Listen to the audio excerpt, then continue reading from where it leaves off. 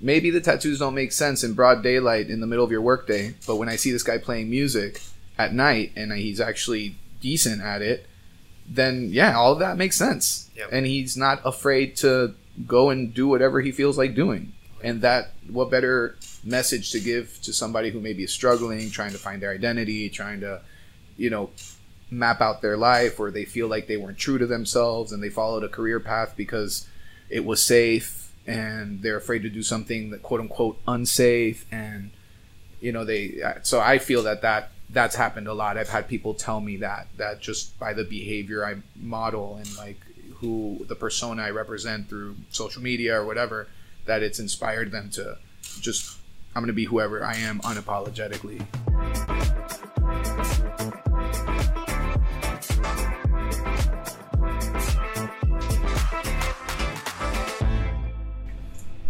All right. How's it going, Carlos? How's everything going?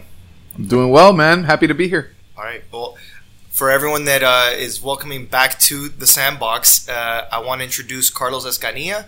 He is a bilingual licensed psychotherapist by day. He's a musician by night. He's also a fitness enthusiast involved in a lot of different groups like CrossFit Soul. Mm-hmm. And he just ran a marathon the other day. So he's definitely like really involved in the industry beyond his craft of his career.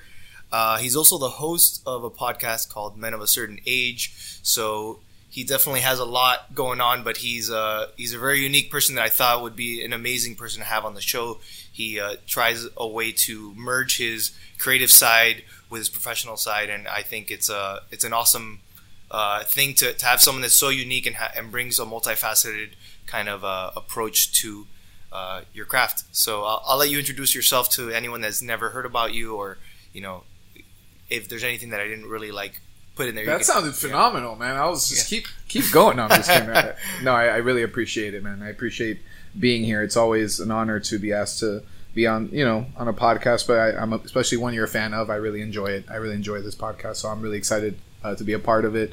Yeah, pretty much you nailed everything. I'm a psychotherapist here in Miami, and it's been awesome. It's been great. I'm in private practice. I'm part of a group over at Coral Gables Counseling Center, and it's a really awesome group of people, and we're doing our best. We're doing our best to serve the the demand that has been that's grown through the pandemic.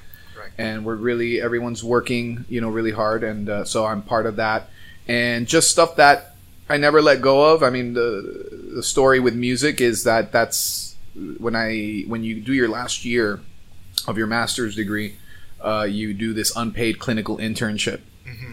And at the time, I had a 3-year-old and a 1-year-old boy, and I had to make money somehow. So I used, my talent of singing and playing guitar, formed a band, and started making money playing music locally. And that stuck. And I graduated and pursued my career, but the gigs kept on getting booked, and we just never stopped. And Nice. Here we are, about 12 years later, still playing. I mean, I play different formats. I'll do solo gigs. I'll get my guitar player out there. We'll do duo gigs, and then I have the full band experience, which the main place where we play at is Lincoln's Beard Brewery, which we've been the second Friday of the month since the place opened. Yeah. And so we're always there. The name of that band is Sunset Dreams. And yeah, I mean, I keep busy doing that. Yes, love fitness. Fell in love with CrossFit about 5 or 6 years ago now. And my kids do it. My kids started CrossFit 5 years ago. Matthew, who's now 13, and Michael, who is now 15. Michael is an Olympic weightlifter, and he learned that through CrossFit. And now he coaches the kids. And yeah, so all that is a big part of my life. Married, I've been married recently. Hit the anniversary, the 8-year mark married, 12 years together. Congratulations. Yes. And if the numbers don't add up, yes, it is my second marriage. Because you're like, he has a 15-year-old. How's that add up, right? So yeah, that's me, man. Just doing the best I can. Cool. And to kind of take it a little bit further back, maybe we can talk about your background, your parents, where they came from, your upbringing here.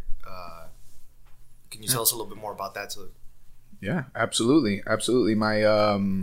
So basically my mom brought me here when I was 1. Basically never met no, not basically. I never met my biological father, and she, fell in love with the man that I call my dad, and he was living in Miami. So my mom brought me from Chile. My dad is also from Chile, but he was already living here.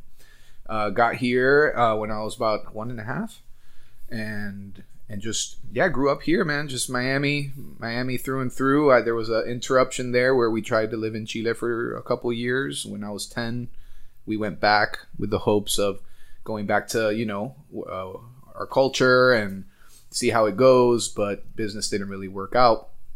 So we came back 2 years later, 2.5 years later, something like that. So just came right back to Miami, blended right back in, same old friends, went to the same school that was, assigned for my area. Nice. And I basically been here ever since. Miami is just my favorite place, even though my body's not built for heat. But I love Miami so much that I stick with it. I stay here. Yeah. I love everything about Miami, perhaps except the heat temperature, not the basketball team, because I love the Miami. Yeah, exactly. In terms of what drove you towards pursuing this craft of psychotherapy, was there any inspiration from your parents or from other family members or close ones that kind of inspired that direction for you? There was, one particular person that inspired, but growing up, it was always, oh, you're so easy to talk to, I was very quick to fall into the friend zone with girls when I was in, high school and early in college, and, you're such a great listener, and, you help me process things, and you've helped me through so much, and you should be a therapist. And I was at FIU, and I wanted to major in business, because everyone was like, that's the only way you're going to make money. Don't be a therapist, because therapists don't make any money. Mm-hmm. And that was the, that was the thing back then. And so I did. I majored in business and tried to pursue that for a couple of years, and I was absolutely miserable. And I was still in my first marriage, and we were trying to work things out. And we really tried everything. And one of the things we tried was couples therapy. And the therapist that worked with us, he was just an inspiration to me. I was like, I learned so much about myself. Unfortunately, the marriage didn't work out, but we each learned a lot about ourselves and that process. And really, he did a great job just putting up a mirror and just helping us see our flaws and our character defects and how it affects others and how we project our shit to other people and make other people feel bad based on our own insecurities and issues that we have, and just, he did such a great job that even though the marriage didn't work out, I continued to see him for career counseling. And he wasn't trying to point me in that direction, but one day I was just like, I just want to do what you do. Mm-hmm. I want to give someone the experience that you gave me, and that's what I want to do. And he said, okay. And he helped guide me, and he pretty much told me all the difficulties, because it is an imperfect program, but everything I was going to go through, what the struggles were going to be. But eventually, if you get to a point where you can have your own practice and you can diagnose and treat people, that if I really love the work, that I'll be happy. Got it. And it's turned out to be pretty true up to this point. So. Yeah. Specific to your space, I know that there's sometimes confusion when it comes to psychotherapists versus just psychology or mental health coach. There's a lot of different, phrases getting thrown out, and for people who aren't familiar with the space, they might confuse them together. So I don't know if you can kind of clarify some of those different areas, and so people know what it means to be specifically your role of a licensed psychotherapist. So, okay, I've gotten into a little bit of trouble answering this question in the past, especially people who have more advanced degrees, who have doctorates in clinical psychology and things like that. So, what I'll say to that is it depends on what you're looking for. If you're looking for somebody who, if you're experiencing from an extreme mental illness or a mood disorder, anxiety, depression, you want to look for somebody who has the training to diagnose and to treat. Okay, now who has that? Basically, you have obviously clinical psychologists, people who have doctorates and PhDs, and those are obviously there. Of course, not everybody can afford a $300,000 program and do research for a university for 5 years of their lives, especially since a lot of people who are therapists are career changers. So a lot of people go into this field a little later on. So what I imagine happened, I don't know the history very well, but what I imagine is what happened is, let's develop a program where people can still learn the diagnostic, the manual DSM-5 to be able to diagnose, and then of course the treatment and all the training that's involved with treating that. So you can have a master's degree in social work, you can have a master's degree in mental health counseling, you can have a master's degree in marriage family therapy, and at the end of the day, after 2 years of seeing people under supervision, so somebody with a license supervises your work, your cases, you discuss it with them for 2 years, and then you can sit for the exam. And that exam is a very tedious exam, all about, like, it takes you down this rabbit hole, like, here's a case, this is what's happening, what would you do, what's your initial diagnosis, what's the process, what's the modality. And once you pass that exam, you become licensed and you can diagnose and treat. Now, I know the things I cannot do, and the things I cannot do is, for example, do or conduct extensive research and publish research results and, write books based on research and stuff like that. But if you're looking for somebody to help you through a hard time, or if you're experiencing depression, anxiety, adjustment, anything like this, or more advanced stuff, if you feel that you have borderline personality disorder, bipolar, schizophrenia, anybody who's licensed can properly help you. So if you read licensed clinical social worker, they can help you. Licensed mental health counselor, which is what I am, they can help you. Clinical psychologist, they can help you. So that's kind of a long answer to your question, but that's kind of where we're at. Cool. Yeah. No, I think it's important to do that, because now in this day and age, there's also self-prescribed, mental health coaches that, they might have not even studied it as in depth as what you did, and are now actually advising and treating other people. So I think it's important to kind of like put, some boundaries, or at least so people understand what they're getting into when they're, approaching the subject and trying to work with someone that could help them out. Yeah. In terms of what you do, which I think for those that aren't watching the podcast, they don't really see you, and I think that a lot of people have different ideas of what a psychotherapist or a therapist looks like. Sometimes Yes. we've talked about this before. Yeah. They're not used. They usually think it's someone that's very like academic and kind of like reserved, and you wears a tie, or or has glasses, or it's very female dominated actually. Mm-hmm. But when they see you and they see someone that works out, that has tattoos, that looks very different from the prototypical, stereotypical kind of psychologist that they would approach, I think that it's interesting how you've positioned yourself in the space, and how you've kind of opened up the opportunity for people to approach you as someone that they could talk to in these matters. So what's been your experience with individuals in this space? Like, are there certain kind of demographics that you've been able to cater to, or is there anything that you've realized being different from the masses of the space that you've kind of like experienced over your career? It's a great question. It's actually it's funny you ask, because it's been a very relevant subject in the last 2 weeks of my life, because I took the leap and got my hand tattooed. Nice. Yeah. So that's the question is, the first question out of everybody's mouth is, how does that affect your career?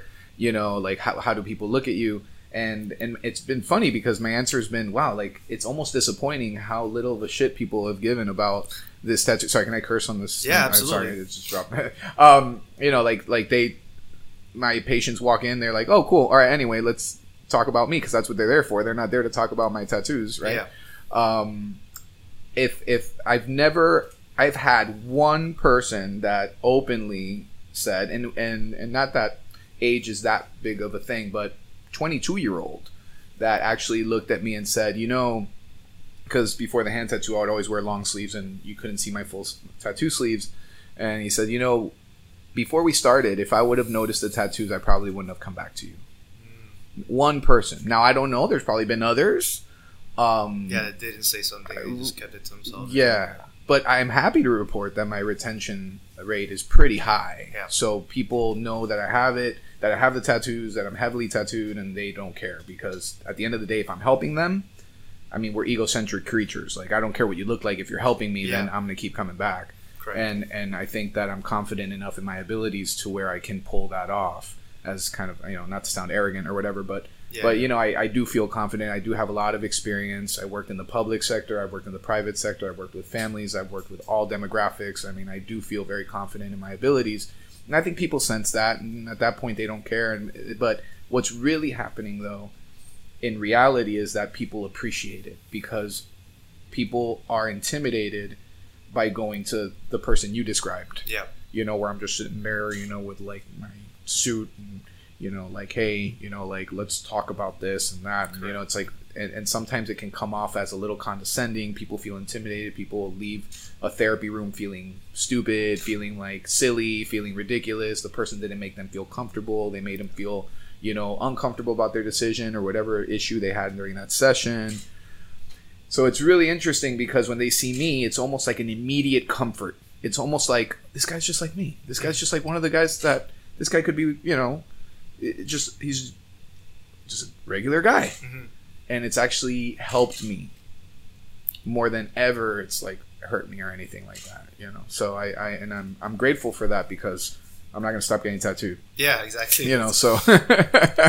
Which is interesting. It's good because it shows that it's less of a narrow path or like a narrow structure of this is what you study and this is how you look and this is how you compose yourself. And so that's why I think it's unique to showcase how you've been able to develop your career because it shows that people don't have to follow these, socially constructed ideas of what it is to be a certain professional, a certain path. Yeah, I mean, it models a really healthy behavior.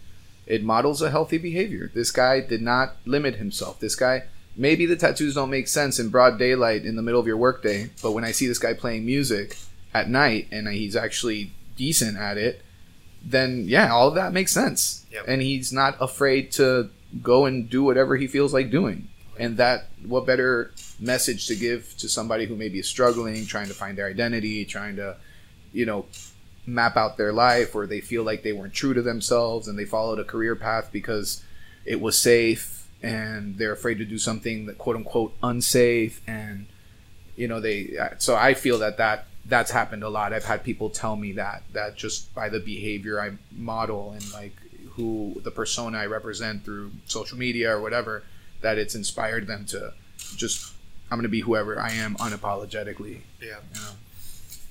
Getting into the concept of your process when let's say you have a new client and you are going to approach them for the first time, are there any rituals or any kind of preparations that you set for yourself entering into that new experience with the person so that, for not just for yourself, but for them? I enter every initial session with zero preconceived notions. I don't, unless they're in crisis. Okay, so if this person has expressed that they want to kill themselves, or they, witnessed something traumatic or experienced something traumatic, yes, I want to know about it, obviously. Yeah. But for the most part, I like to go in with no preconceived notions, and I just like for them to tell me what we call the presenting issue is, and go from there. And if they're stuck, because sometimes they have to wait like 3 or 4 weeks before they get into the office. And sometimes they get stuck, and I'll just say, okay, what was going on the day you made the appointment? Because something happened that made you want to actually dial the number and say, I'm ready to do this. What was so intense about that? What was going on that was intense enough for you to make that move? And boom, they just open up right away. They're like, oh, I remember. And then we go from there. That's cool. Yeah. In terms of the way that you keep yourself prepared for whatever's going to come your way, because I'm sure that there's obviously different reasons that people approach you, but I'm sure there's always like a different angle or some sort of different approach. How do you stay educated in the space to knowing, how to approach some of these new variations of these issues that you've dealt with? Is there certain subject matter that you study? Is it you reading certain books, or are you watching certain videos that kind of keep you up to date or in tune with what's going on, so that you could kind of like connect the dots and be able to approach them? Sure. Yeah. I mean, there's, I think that with all the changes that we've seen in technology in the last 20 years, let's say, you know, there's always that question, like, what are therapists doing to stay up to date? Well, it's interesting because the processing doesn't change. The triggers don't change. You know, how we react to things doesn't change. It's just the stimulus that's changing. It's just we now have social media. It triggers certain emotions, but those emotions always existed. What are those emotions? Insecurity, right? The comparison factor, all those, stress, anxiety, all those things have always existed. So it doesn't really, it's more important to stay up to date with what's triggering people, because the modalities really don't change. A lot of people are hooked on self-help books or self-development books. And if you pay really, really close attention, if you were to read, you were to read 100 self-development books, 98 of them come from the same umbrella of information. It's just all they did was package it differently. Correct. They used wording that maybe was tailored for you. So I always use the example of The Miracle Morning, right? I reference it because I like that book and it worked for me. But there's other people it doesn't work for. But what this gentleman did is he told his story because he went through something traumatic, and you guys can read the book on your own if you're interested. But he tells his story and how The Miracle Morning and what he designed helped him. But then there's like 20 books that are just like that, like the 5 a.m. Club, right? It's like same thing. It's like this ritual in the morning, and it's all behavior based. So one could say that if you read a self-development book, it's more important to read it, let it resonate with you, and go induce and apply what you learned instead of jumping to the next book, which is what most people do, right? So what I'm trying to stay up to date with professionally currently right now is the effect of social media and how it has affected, we've regressed our ability to communicate verbally. I mean, we laugh because there is humor to it, but like, oh, wait, you can text me, but don't call me. Dude, this person's calling me. Like, who calls people? Like, who calls? No, no, just decline. This person called me. It's a phone. Like, it's the phone's doing its job, but so things like that, like we have regressed, in my opinion. We have regressed in our ability to communicate and confront. I was laughing the other day. We're talking about the whole thing with ghosting, and how people can ghost each other, and like, you cease to exist in my universe, like just like that. Like, you said one wrong thing, or you sent one text that bothered me, or you acted weird, not because maybe you were acting weird because you like me and you didn't know what to do, but I just interpreted you're just strange, and now I'm ghosting you. All these things that are not being communicated. And so that's what I'm getting into right now, where my biggest demographic is the ages of 24 to 35. And out of those, probably 80% of them are dating, currently in the dating realm, dating pool, dating experience, and just helping them kind of maneuver this experience dating, but with regressed communication. Yeah. It's fascinating, and trying to help people maintain, like, there are some things that don't go out of style. Like telling somebody how you feel doesn't go out of style. Telling somebody that they're making you feel uncomfortable doesn't go out of style. Giving a person a fair chance, that doesn't go out of style. And so that's like I'm not reading anything specific currently. I keep following my modalities that I believe in. I used to teach the happiness course at one of the local universities here. And I follow a lot of that. What I taught there, and I bring that into the therapy room, and of course just all the the traditional books that a lot of Eckhart Tolle or Man's Search for Meaning by Viktor Frankl. These are books that teach like the fundamentals, deflating the ego, staying present, internal focus of control, like things like that apply and trickle down to everything. So I stay up to date.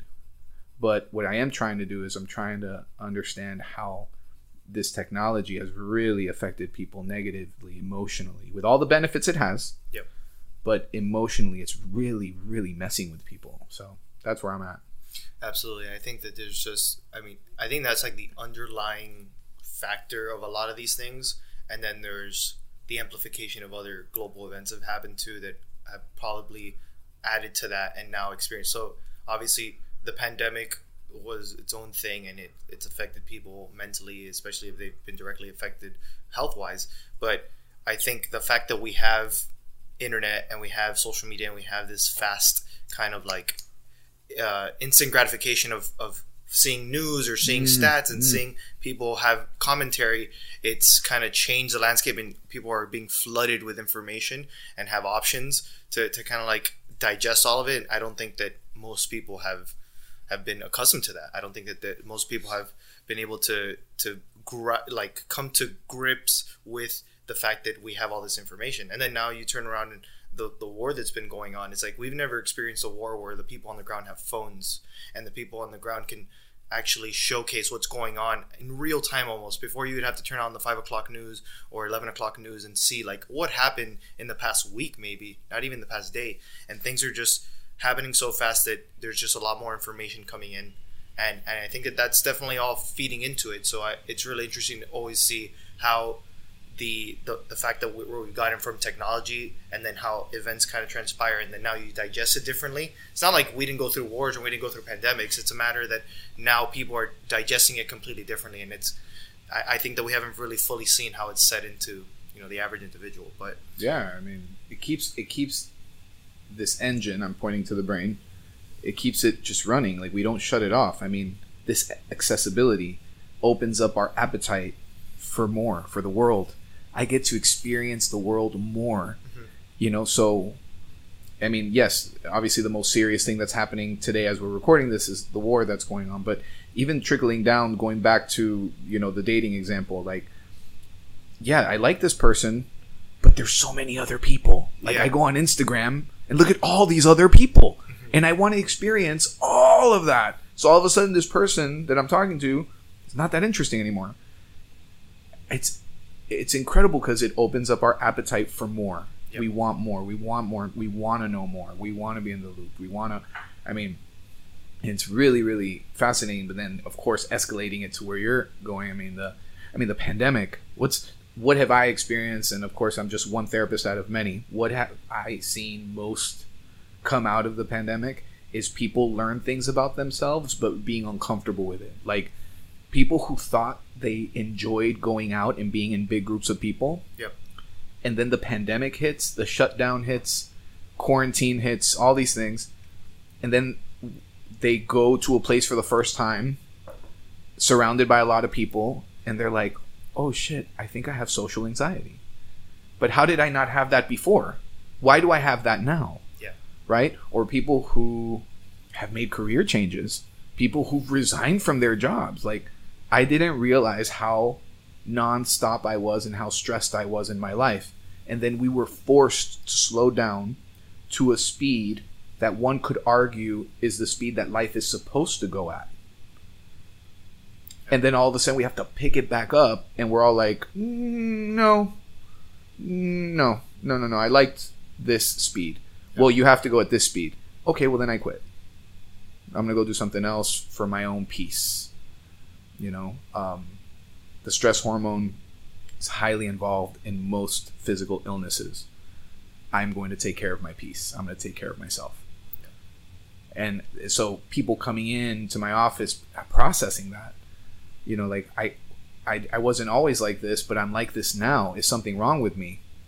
Well, we want to stay away from, is there something wrong with you? But it'd be interesting to explore what happened and what you discovered about yourself, that maybe this is how you were meant to be, and this is how you're enjoying life more. Yep. And how I can help you continue still being successful, still making a living, still, living your life, but in a way where you are more at peace, because nothing's more important than your peace. Mm-hmm. That part's been fascinating too, as far as the pandemic is concerned. Yeah, absolutely. And I think that also it shook a lot of people's foundations in the sense of it brought a lot of uncertainty to what in their lives they thought was certain. Well, but for me, I guess being a freelancer and being in entrepreneurship has taught me over time is like kind of certainty is almost like a socially constructed thing, because it's you could have a client or you could have a certain amount of income or business happening, and on the flip of a switch it's no longer there, and you expected that things are going to operate in the status quo. They're going to keep going the way that they were going, and when a shakeup like this happens, it brings in the element of uncertainty, which clearly a lot of people don't know how to really manage it. So that to me has been like one of the bigger pieces that's kind of gotten people to start turning their gears. And I read that in January alone there was 4.3 million people that resigned from their jobs. Really? So that tells me, and that's only in 1 month. So I can imagine over the course of the pandemic, over the maybe last month too, like a lot of these things are setting in, and people are starting to look different ways. So I think it's always very important to refocus and reframe what's going on, because what we think is the way things are and they're going to continue to be can easily be changed by anything really at this point. But it's an interesting kind of and the generation clash that occurs with that, right? Correct. Because now the parents of these people they come from a scarcity mindset, and that's a big thing in cities where we have a lot of people from other countries and other cultures that we do have that scarcity mindset that we were brought up in. I know my parents were like, the day you don't work is the day you lose everything. Like that was like you're only as good as your last day. Like things like this. Like hay que trabajar. Like you have to, no. Like no, there's no breaks. Like what do you mean? Like you take 1 week vacation? That's too long. Like they're gonna fire you, and then you're never gonna find a job again, and you're gonna end up living under a bridge, right? So like this scarcity mindset all of a sudden clashing with this. Hey, my peace comes first, and I'm going to find a work that feeds into that. And you have these people's, family members and parents like, no. Like, but you can't stop. Like, you're only 30 years old. You need to be like hustling. You need to be working 12 hours a day. You need to be burning yourself out. You need to be killing yourself, essentially. Yeah. This is what we encourage. This is what I did. This, and you need to, work your ass off. And that's fine. We want people to work hard and develop and succeed. But to the point of like being, working 14 hours a day, 5 days a week is unnecessary. Yeah. So that generation clash is also very interesting when you have to tell people, no, like you did great and you made a life for yourself and you had kids and you provided for them and you did wonderful and you succeeded, but you did kind of go about it the wrong way. Mm-hmm. And for someone to hear that is, somebody who's maybe in their 50s now or late 40s and on, it's a punch, it's kind of a punch in the face. Yeah. It's like, are you downplaying my hard work? No, not downplaying your hard work, but you didn't have to go through all the stresses that you went through. Yeah.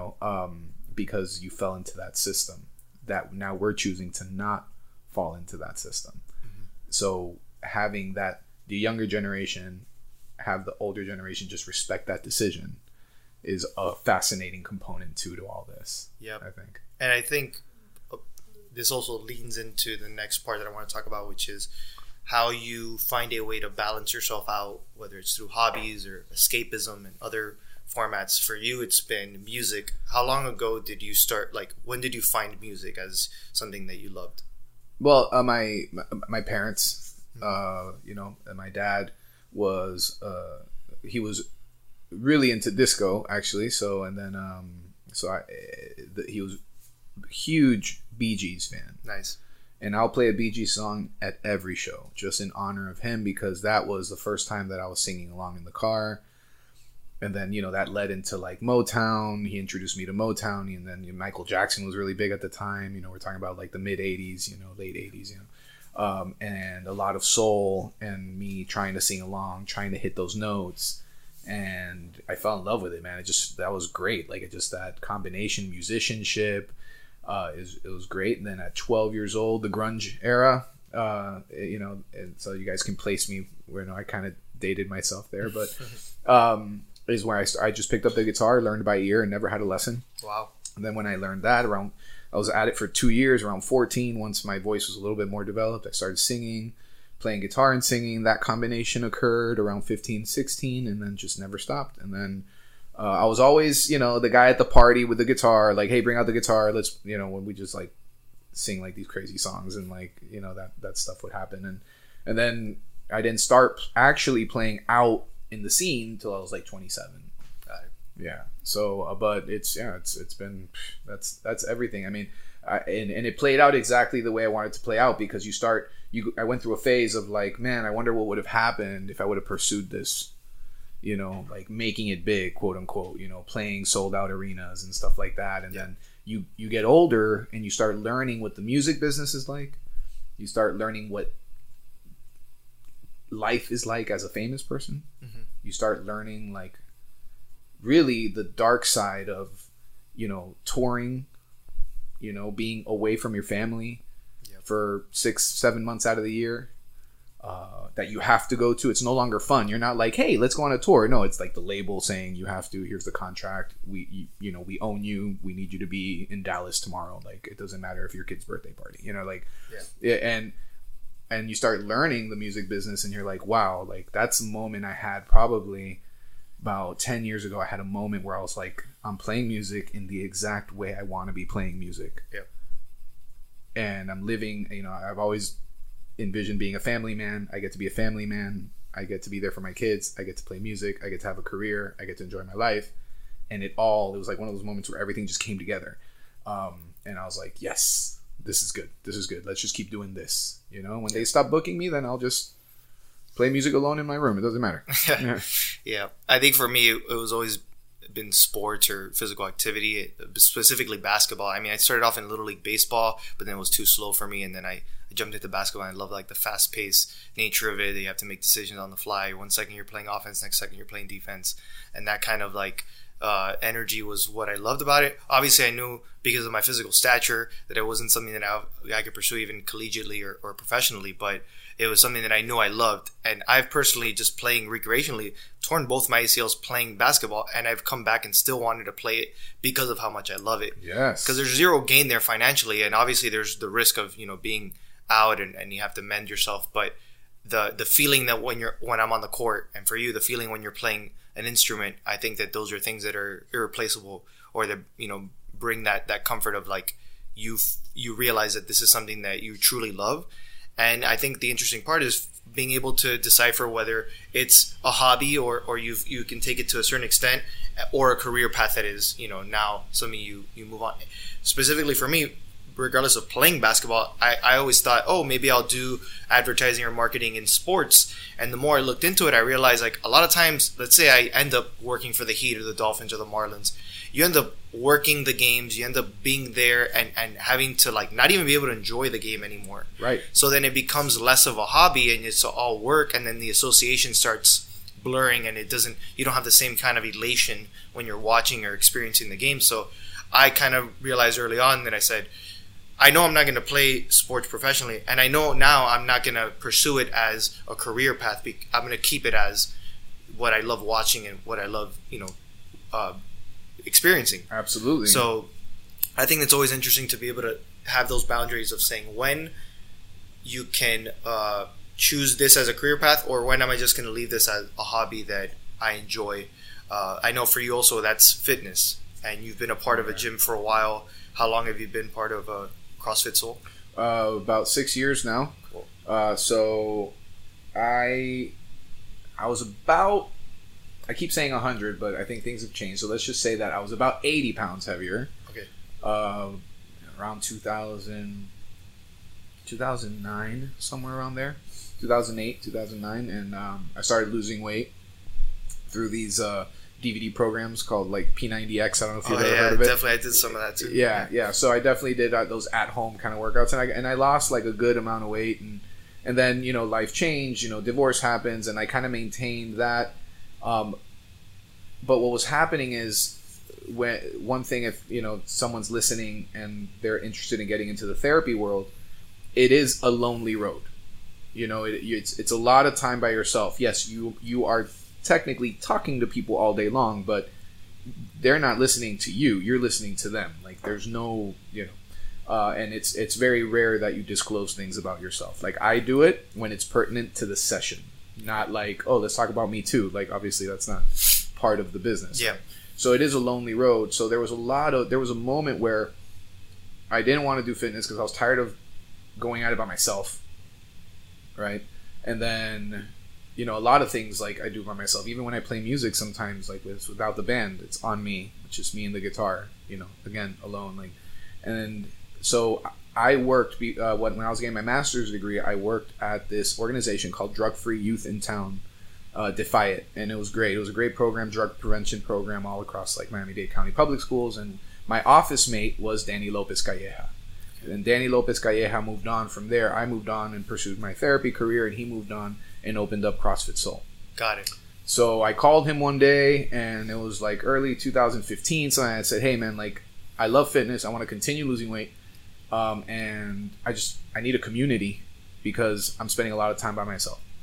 And he invited me. Obviously, he's like, "Of course," and I've been part of that family since then, since 2015, and lost another like 40 pounds and maintained since, and have done different things and competitions and, you know, marathons and other things, and just always trying to stay active. And but that community has really changed my life. It's really presented me with new friendships. You know, people reach a certain age and they're like, "Oh, I'm too old to make friends." Well, that proved to be wrong, because some of my closest friends now I met there. And it's just a wonderful community, and that keeps me plugged in. And, you know, so it's interesting because there's days I don't feel like working out, but I want to go see my people. So I end up at the gym, and you can't just be at the gym doing nothing. So you end up working out anyway, you know? Yeah. So that's what, you know, led to the appreciation of how your body can move and what your body's capable of. And then it opens up doors to other things like, hey, do you want to try running a half marathon?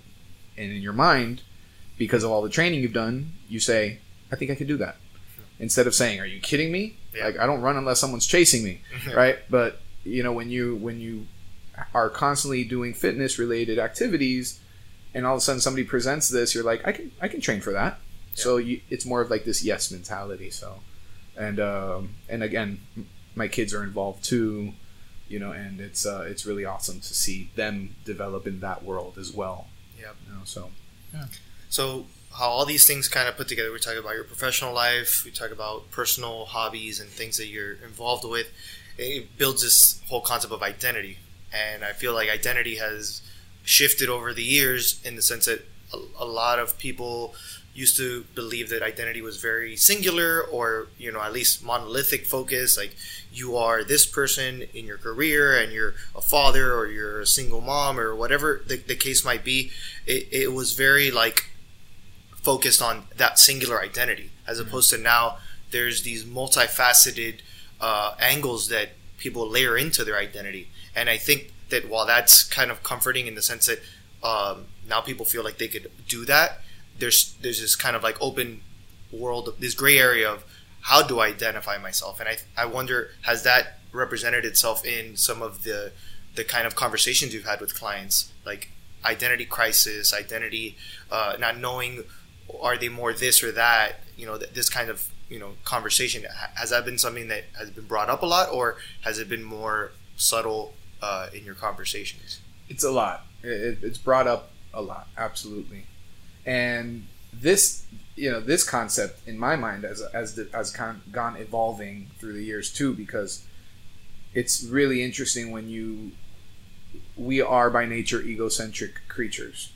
And you know, there was a point where I looked at my life and I'm like, okay, I'm really happy with where I'm at. This is how people should live their life, and that's wrong, right? So there are people, and I've had to learn, because I've learned that I've made the decisions that I've made in my life it has a lot to do with my personality type. You know, I'm not, you know, I just, retirement is 65 years old traditionally, and I was 30 at the time, and I'm not going to do the same thing for 35 years. Mm-hmm. I am going to open up my experiences. If something presents itself, no is not going to be my default answer. Yep. I'm going to research it. I'm going to see if I like it, if I'm into it, and I'm going to try it. I'm just going to dive in, and if it doesn't work out, it doesn't work out. And I'm just going to keep going. I'm just going to keep going and try new things as I go along. And the things that I can get good at and be effective on and enjoy, I'm in. I'm down. But what I've learned throughout the years is that there are people who are very comfortable having just one identity, just one thing. And they are comfortable doing the same thing for 35 years. Yep. And they're not hiding behind anything. They're not just saying that. That's truly how they want to live their lives. And so that's interesting because we live in this world where we have access to so much, and we look at a person like that and say, well, why don't you try something new? And no, I don't want to. I don't feel that I need to. And it's like, wow, like it's amazing that there are people who feel that way. Yeah. But now, to answer your question, the people who don't feel comfortable, the people who are like, well, I can't imagine just, just studying, going to school, graduating, getting the job, getting the house, getting the family, and just like doing the same thing over and over and over again. And yeah, I get that a lot, where we have to get to the bottom as to the fear. Like, what's the fear of trying something new? What's the fear of, okay, you say you want to, I don't know, let's use the marathon example. You say you want to do a marathon, but you don't start running. Why? What is it? You say you want to start working out, but you don't. Why? What's going on? I would like to be more than, whatever your career is. I'd like to do something else. Okay, why don't you try it? And the fear of losing one identity, and it's that, like you said, singular. Like, well, if I go and play music, then I can't be a therapist. Says who? Yep. Right? Like, what do you mean? Who wrote that? Who said that? You're doing that to yourself. Oh, well, because, that's what you grew up. That's what you were taught growing up. You do one thing, but you don't have to. You can do multiple things, and just, you got to try it though. You have to. That's the biggest thing in therapy, right? Is you could bring a horse to water, but you can't make it drink. Yeah. There's that session that, that we all have different names for it, but it's basically the summary session where, the person says, I don't think this therapy is working. And I'll just go, okay, well, let's review. And I'll just summarize the entire treatment. Mm-hmm. And I'll say, this is all the things we've been through. So where's the issue? I'm the issue. Yeah. Mm-hmm. You have everything you need. You're just not doing it. You're just not taking the leap. And that's the conversation that happens a lot in this realm. Like, I want to try this, or I want to try that, or I want to start a business here while still working here, but I'm afraid. That fear, man. Fear is just the ultimate enemy when it comes to stress, anxiety, depression. It's amazing. Yeah, and I think that my opinion is, when you put yourself in a position where you're open to trying out different roles, whether it could be playing a video game, you role play as a character, or you could Correct. Be in a job, you take on a role that you're not comfortable with, but now you're learning about something that you didn't. If your tolerance or your your openness to that is very limited, then yes, you kind of constrict yourself into, this is who I am. I can't stray away from my lane, and it could cause these other issues. I feel like we're evolutionary creatures, and if you don't adapt, you put yourself in a really tough situation. So I've always grown up with that, and I feel like, although it's never an easy kind of switch, you're more open to it if you have kind of put yourself in positions to try different roles and try different things. And I feel like you've put yourself in that situation as well, especially going through different moments in your life where you said, you know what, this is not the direction I want to go. Let me try something else. And I think that that's something that's very important for, especially people in the creative field. There is no prescribed way of being successful in a creative career. Like I've talked about in the past, being an artist. Being an artist, it used to be very singular, very limited in the way that you would actually make money, quote unquote. Mm-hmm. You could be happy as an artist and paint whatever you want, sculpt whatever you want, but in terms of it as a viable career path, quote unquote, it just was very limited. Now it's opened up different doors. I feel like being creative comes with the territory of having to adapt to different roles, and I think that you're a good example of that as well. Thanks. Appreciate it. To kind of like wrap this up or get closer to the end of it, I'd like to talk a little bit more about insights you've learned over the years. Is there any kind of advice that you would tell yourself 10 years ago, or maybe let's frame it this way: advice for yourself in your 20s and advice for yourself in your 30s? Oof. Wow. It's a lot, but I mean, Ooh. How old am I now? Advice that I would have given myself in my 20s, Yeah. in my 30s. Okay. I would say the advice I would have given myself in my 20s would be, please, for the love of God, just run your own race. Stop looking around. Stop. You know, your friends did well. They did. Congratulations. Be happy for them. They have the white picket fence. They have the perfect marriage. Well, no marriage is perfect, but they have a good marriage. They have beautiful children. They go on vacations every year. They're getting promoted at work. They found their way. Be happy for them. You know, but that doesn't mean you have to strive for the same thing. You know, your path is different, and accept that. Be proud of that. Don't be ashamed of it. Because I'm 42 years old. I come from a generation where we were taught to be ashamed of anything less. Yep. Right. In my 20s, marriage wasn't going good. I ended up divorced right at 30, and nothing went the way that I wanted it to go. But I wouldn't have it any other way. So that would have been the advice I'm in my 20s. Like, just please, and just like that, for the love of God, just stop. Because I would look around a lot. And I don't have that, and I don't have this, and I don't have this, and I don't have the nice car, and I don't have that. As a matter of fact, not only do I not have these things, but my life is fucking falling apart. Well, you know, everyone gets what they want. And it creates this, like, temper tantrum, resentful attitude toward life and people and all this stuff. So I would have, and then in my 30s, the advice I would have given myself in my 30s would have been, I would say,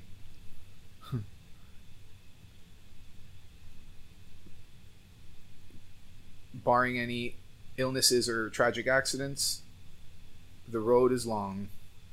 So just stay engaged. Just be engaged in what you're doing. Focus, you know, because one of the main triggers to anxiety is the feeling that you're never where you are supposed to be. And what causes that? The lack of being present. So if I'm thinking about other things right now, when I get to those other things later, I'm going to punch myself for not being present here with you. Yep. Right? And it just goes on and on and on and on. If I'm watching my kid's soccer game and I'm thinking about work, but everything ends up being okay at work, I'm going to regret not being present at my kid's soccer game. And that causes so much anxiety, and you feel like it causes this feeling like you're not living your life. You're just chasing something that you don't know what you're chasing, but you're chasing, and you're wasting energy on it.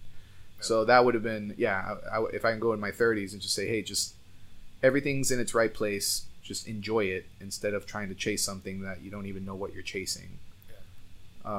So, and the advice I'd give myself right now in my 40s is keep doing what you're doing, you know, because I'm really, really enjoying it. Nice.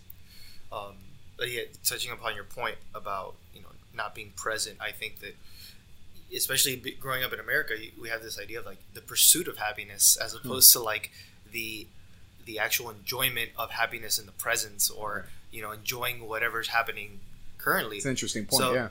So I mean, yes, I think you always want to pursue happiness and more of it, but then also take a step back and be present and see what is already in front of you that you can be grateful for. And I think that we struggle with that a lot, I think, as a generation now. So I think that there's definitely like room for us to reframe that subject. Absolutely, man. I mean, what is the metric of happiness? How do you know how happy you are? The metric for happiness is how quickly you can bounce back to a good place from a negative situation. The time it takes, because negative situations are going to happen. They're inevitable. You got to expect them. And the way, how proactive you are toward it, and how quickly you can bounce back into feeling better, it will determine how happy you are. You know, and that's like the definition, well, maybe not the definition, but one of the definitions of an optimist. You know, where we don't pretend everything's okay. We embrace the negative situation. We tackle it. We're proactive about it. That creates a positive emotion, whether you get the outcome that you want or not. And just the fact that you were proactive creates that positive emotion. And if you can get to that place fast, that helps you determine how happy you are as a whole. Yeah. I agree with that. In terms of anyone entering the space of mental health, pursuing it as a career, Do you have any advice for someone that would be entering it now?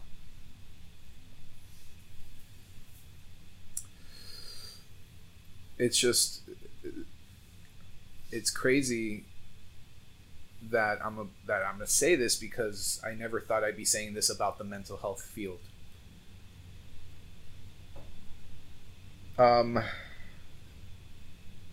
Don't get into it just because it's trendy right now. You know, there's you cannot hide from the work in this field. You can't coast. You know, you get really good. Like, there's that meme that's floating around out there in social media that says, you know, you don't pay me for the hour, you pay me by the experience. You know, like, I can listen to somebody for 50 minutes, and in 5 minutes I give them exactly what they need and have a breakthrough. You know, but I'm fully engaged in those 50 minutes. There's no way that I cannot be engaged. I can't coast for 50 minutes and then give them some random advice unrelated to anything they spent 50 minutes talking about. Yeah. You can't hide from the work. What's happening is the mental health field is growing. It's going to get better. There's going to be more money. There's still not enough therapists to meet the demand, so you have guaranteed work. Mm-hmm. If you're a male, forget about it. I mean, I get pulled in so many different directions. Can you talk to my son? Can you talk to my husband? Can you? I have a cousin. I have this guy. You know, this guy doesn't want a female therapist. You know, if you're a guy, even more. But it's a lot of work. You don't make a decent living right off the bat. You have those 2 years that you are a registered intern, and you're functioning under somebody's supervision. You're getting paid the minimum amount, whatever that is, and you're hustling for 2 years. All right, so there is a sacrifice. As I talked about earlier, there's a 1 year unpaid internship that you need to do, probably working in a place that you're not going to be a fan of. You're going to be working for free. That's going to get to you. So you really have to love the work, because it's going to get to you after a while when you're being treated like you're a full-time employee, but you're not getting paid. And again, it's just trendy right now. Mental health is the stigma has almost been removed. It's hot right now. Everyone's talking about it. Everyone wants to help. Don't do it because it's cool or trendy. Do it because you're actually willing to do the work. And it's a lot. It's a lot, and you have to know your limits. You have to know when to say, I cannot see more than X amount of people per day, or I need a mental health day. Yes, I am a therapist, but I also need a mental health day. Yeah. And if you're going to go into this field, it is my personal and professional opinion that every great therapist has a therapist. Because if you're not processing stuff with somebody, you're internalizing it. And if you're internalizing it, you're going to project it onto your patients, and you're going to damage them. Yep. So that is my personal and professional opinion. I'm sure there's plenty of people that are going to disagree with me, and that's fine. But I go by that. Every great therapist has a great therapist. That makes total sense. I mean, yeah. We're all human. So absolutely. It's not like you are. We're not robots. Yeah, exactly. You can't separate yourself from the reality. And then to kind of wrap it up, is there any, and it doesn't have to be related to mental health, but are there any books or films that you've recently watched that you would recommend, or that really caught your attention recently? So the series Ted Lasso. Yeah. Just watch it. Yeah, I've only watched season 1. I gotta watch season 2. They did a great job grabbing everything. Yeah. I mean, they grabbed everything that is uncool and made it cool again. Mm-hmm. Just communicating stuff, talking about things, not just assuming people know, not like hiding from people, not hiding behind a screen.